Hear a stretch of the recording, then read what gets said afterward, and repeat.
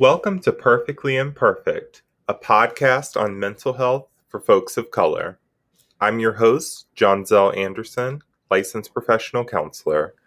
I'm the owner of Panoramic Counseling, where I specialize in treating teens and young adults in Richmond, Virginia, and throughout the Commonwealth of Virginia through online counseling.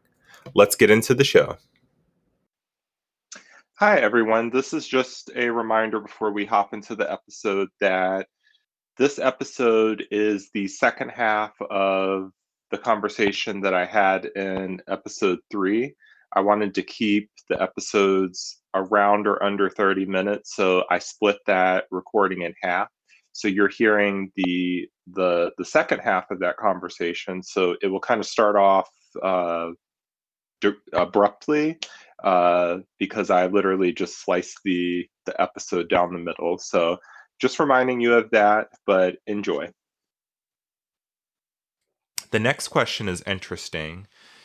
Should minorities make an effort to do business with minority firms? Assume that firm A and firm B offer the same product or service, but one is run by Mr. Gonzalez and the other by a person whose ancestors came over on the Mayflower. Which one should the person of color patronize? So think about that for a second.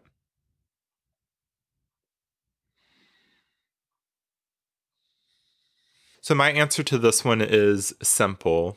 And again, it's coming from my perspective of being an entrepreneur, a business of color, but also someone who is getting more and more proud and confident in my identity as being a person of color, being a biracial person.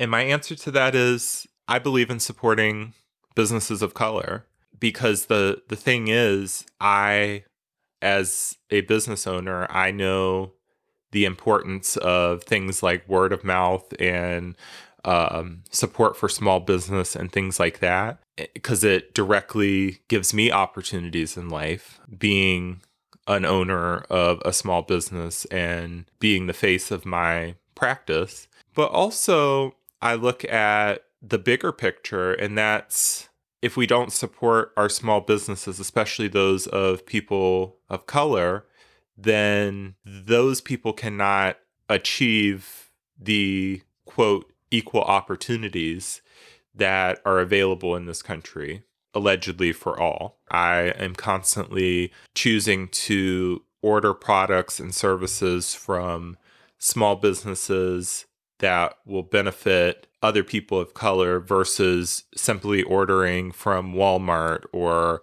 a big box store. Even if the costs are lower for those corporations, I know that the additional money that I'm paying is supporting livelihood and wealth building for people of color. And the reason that it's important to me is because people of color in this country have not been given the same opportunities to build wealth because of enslavement, because of disenfranchisement, because of racism. So for me, a way to support equity and equality is to support those small businesses of color. That's my take on it.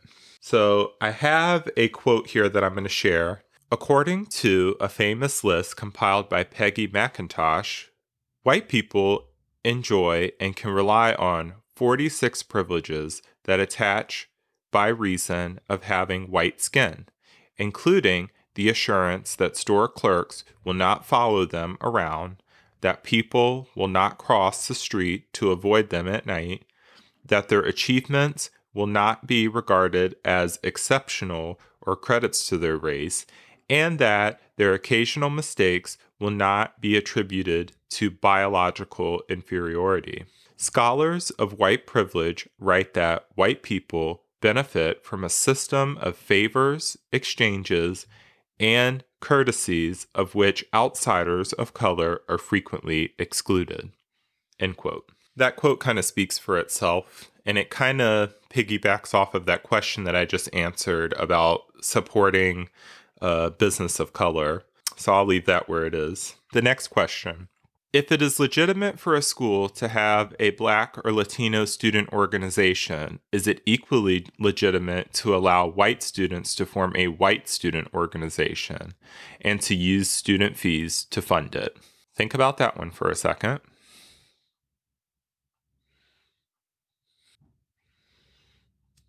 Okay, so y'all know I have an opinion about this one. My answer is no.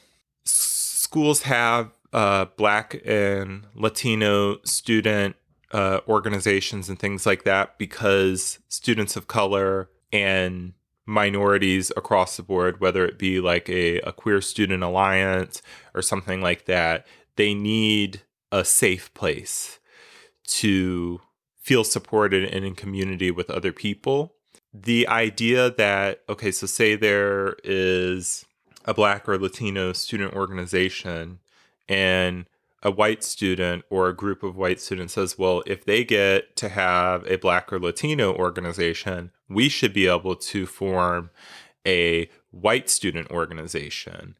And oftentimes it's cited that in not allowing them to do so, that it is reverse racism.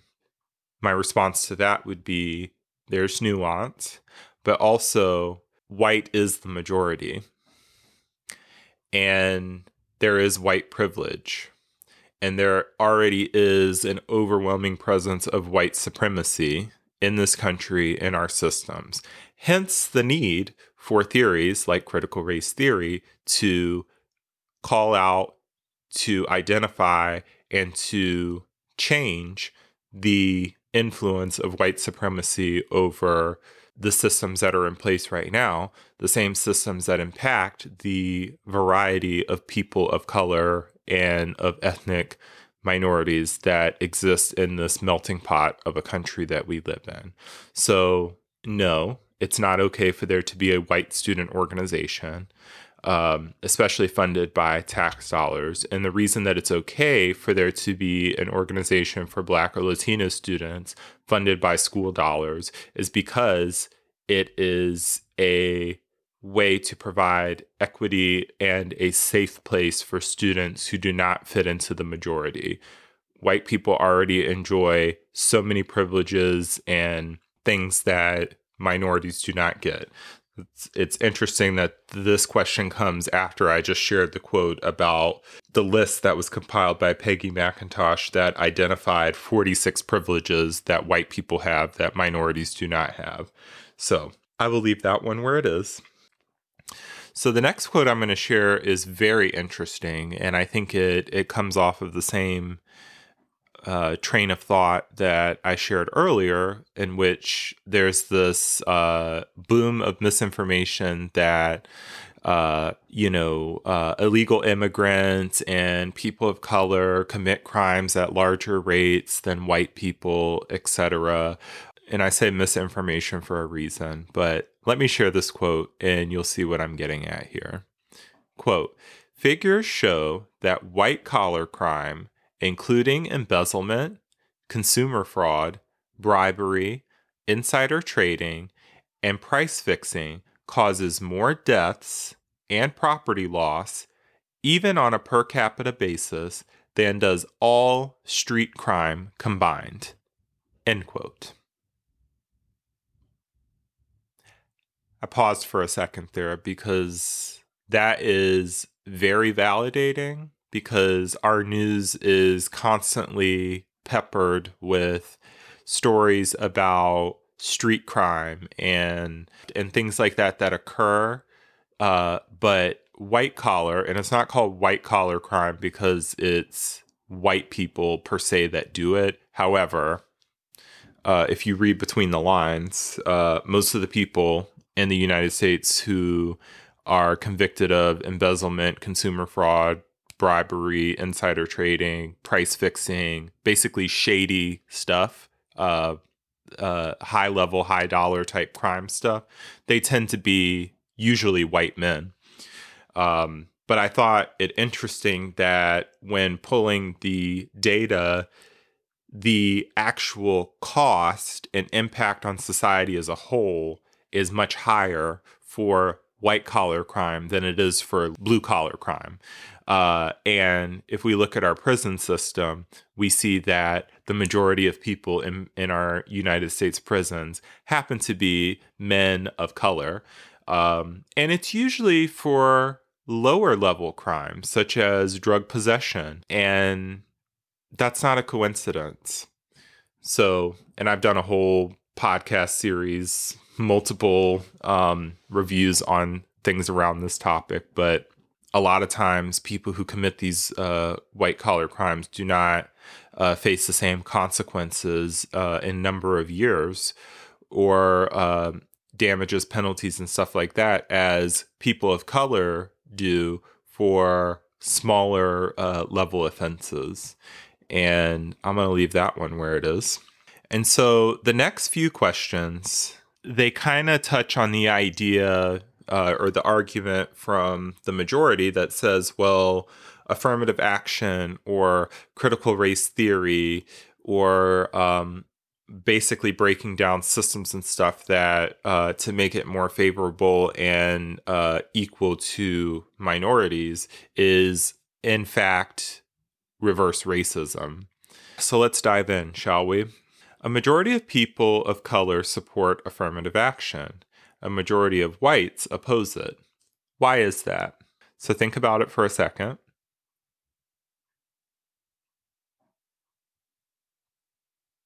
My answer to this is simple. Affirmative action gives an increased opportunity to those who are disadvantaged by white supremacy. People of color obviously would support it because it levels the playing field and makes it easier for them to access opportunities. That makes sense to me. Why white people would oppose affirmative action is simple to me as well. If white people are benefiting from white supremacy, affirmative action, which aims to reduce the imbalance of access to opportunity, would feel like it's taking away from white people. And if you're already top of the food chain and are benefiting so much, to give equity to those in the margins would feel like you're losing something. Hence the reason why some white people are opposed to things like affirmative action. I'll leave my commentary there. The next question, does affirmative action reward incompetence? If so, why has the country's productivity not slipped during the 25 years that the program has been in operation? And why do most large corporations favor it? So think about that for a second.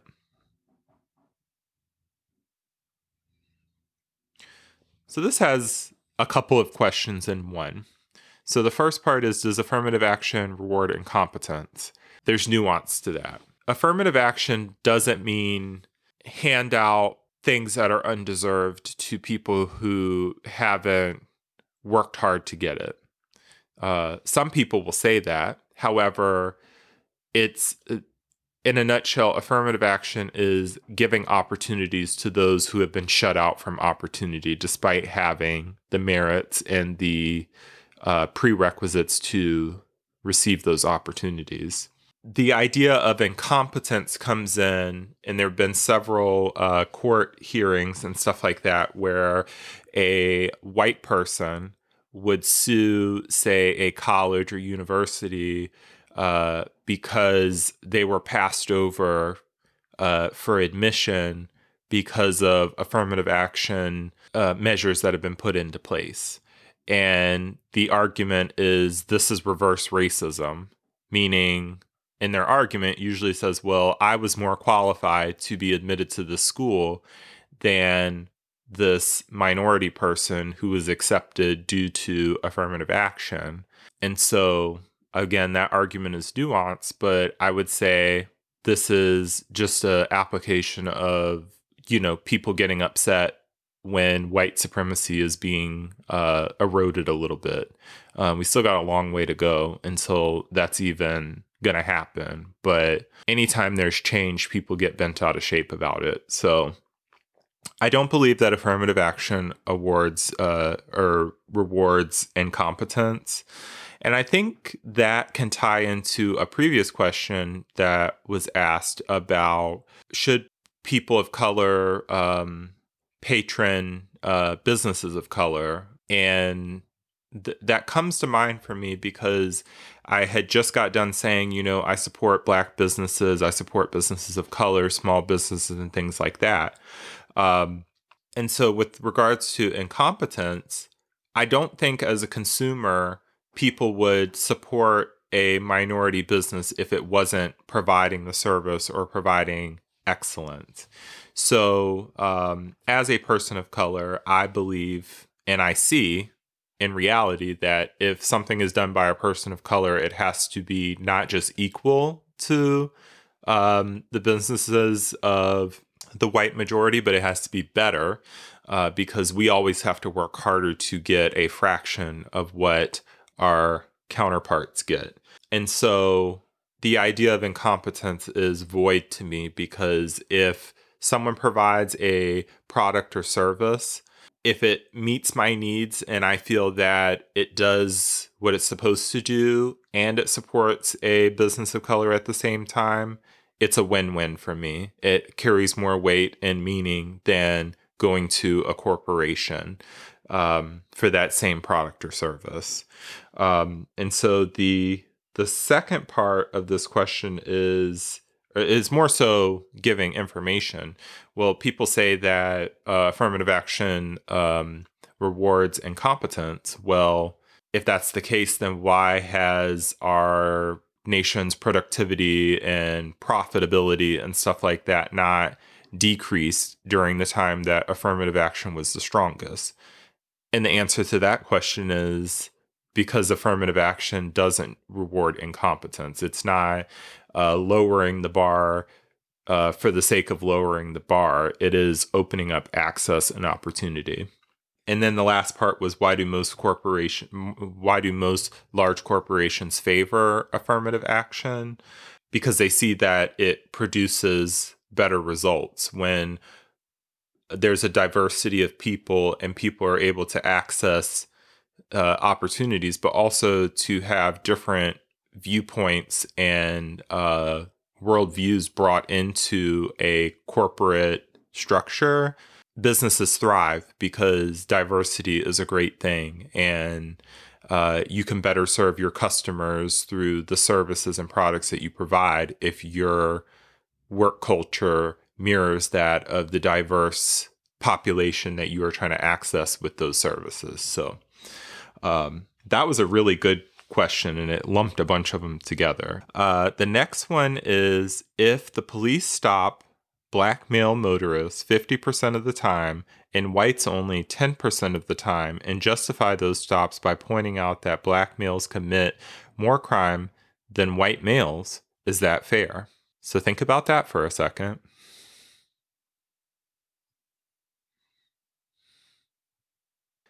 My answer to that is it's not fair because it makes the assumption that because the minority is considered an other, that it warrants additional enforcement.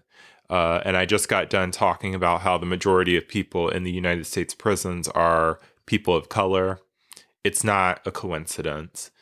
This is literally getting at systemic racism on its application level.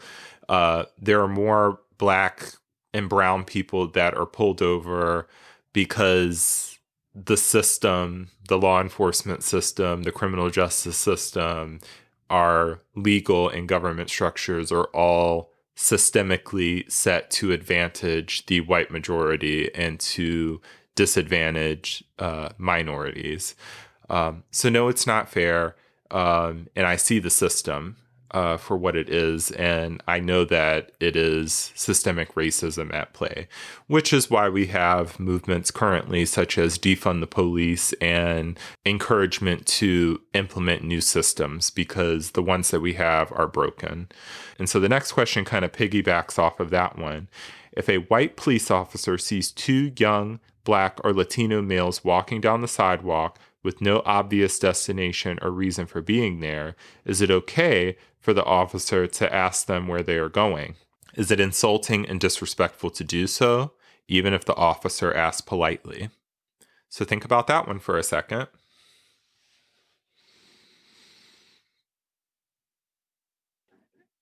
Surprise, surprise, my answer to this is it is not okay to question somebody who is not committing a crime.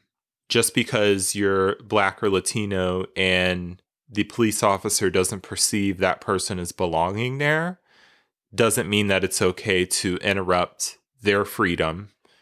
If they're not committing a crime, they're not hurting anybody. And one would argue that your inclination to question the person of why they're there shines a light on your biases and prejudices.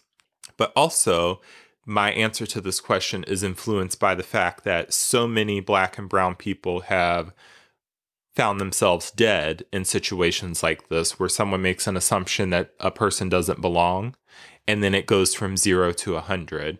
For example, Elijah McClain, walking home from a grocery store, and he's Black. He's bundled up because he is sensitive to the cold. And police officers assume that he doesn't belong where he's going, even though he clearly communicates what it is that he's doing. And he ends up dead in that interaction because somebody made an assumption over who he was, where he should be, and how he looks suspicious. The call came in that he looks suspicious. That was from a Karen, I'm sure. And Elijah McClain is now dead because of that systemic racism, that prejudice. And so to answer this question, it is not okay for a police officer to stop someone and to question where they're going or what they're doing if they're not outwardly committing a crime. And there's also been, because I'm a therapist, I hear all sorts of stories, good, bad, and ugly. There have been many instances where somebody actually does reside in a neighborhood that they, from the outside, the prejudice would tell a person, you don't belong here. That's racism. But also, I've had clients who have been approached by law enforcement and questioned, where do you live? What are you doing here? What are you up to? The question here says, even if the officer asked politely, I would argue that by asking at all, it's not polite. It's prejudice. But people are really hurt by law enforcement who makes these assumptions. So that obviously is an emotional question for me. But my answer is law enforcement should not make assumptions. If you don't see a crime being committed and nobody is being hurt, mind your business. Moving on to the next question, where we only got 2 more questions left, and then I'm going to wrap this up. Many of us like to think that society is less racist now than before, at least in a raw sense. But hate speech seems to be increasing in the age of blogs, websites, and talk radio.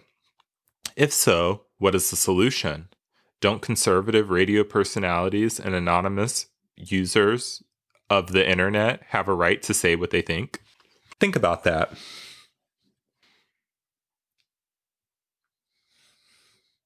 All of these questions are incredibly nuanced, so you've caught on to that by now. But it starts off with, do people generally think that society is less racist than it was before?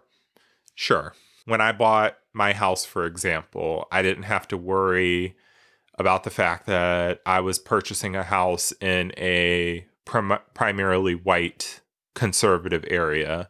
My skin color didn't directly impact my ability to do that as it would have, say, 50 years ago. However, to the part about how hate speech is increasing and polarizing media forms such as talk radio, blog, social media, that kind of stuff seems to be on the rise. The answer is because people can always tout the constitutional right of freedom of speech to weaponize their hate. And I am no legal scholar, but if I'm not mistaken, constitutional rights are there with the caveat that if those rights are not being practiced in the violation of somebody else's rights.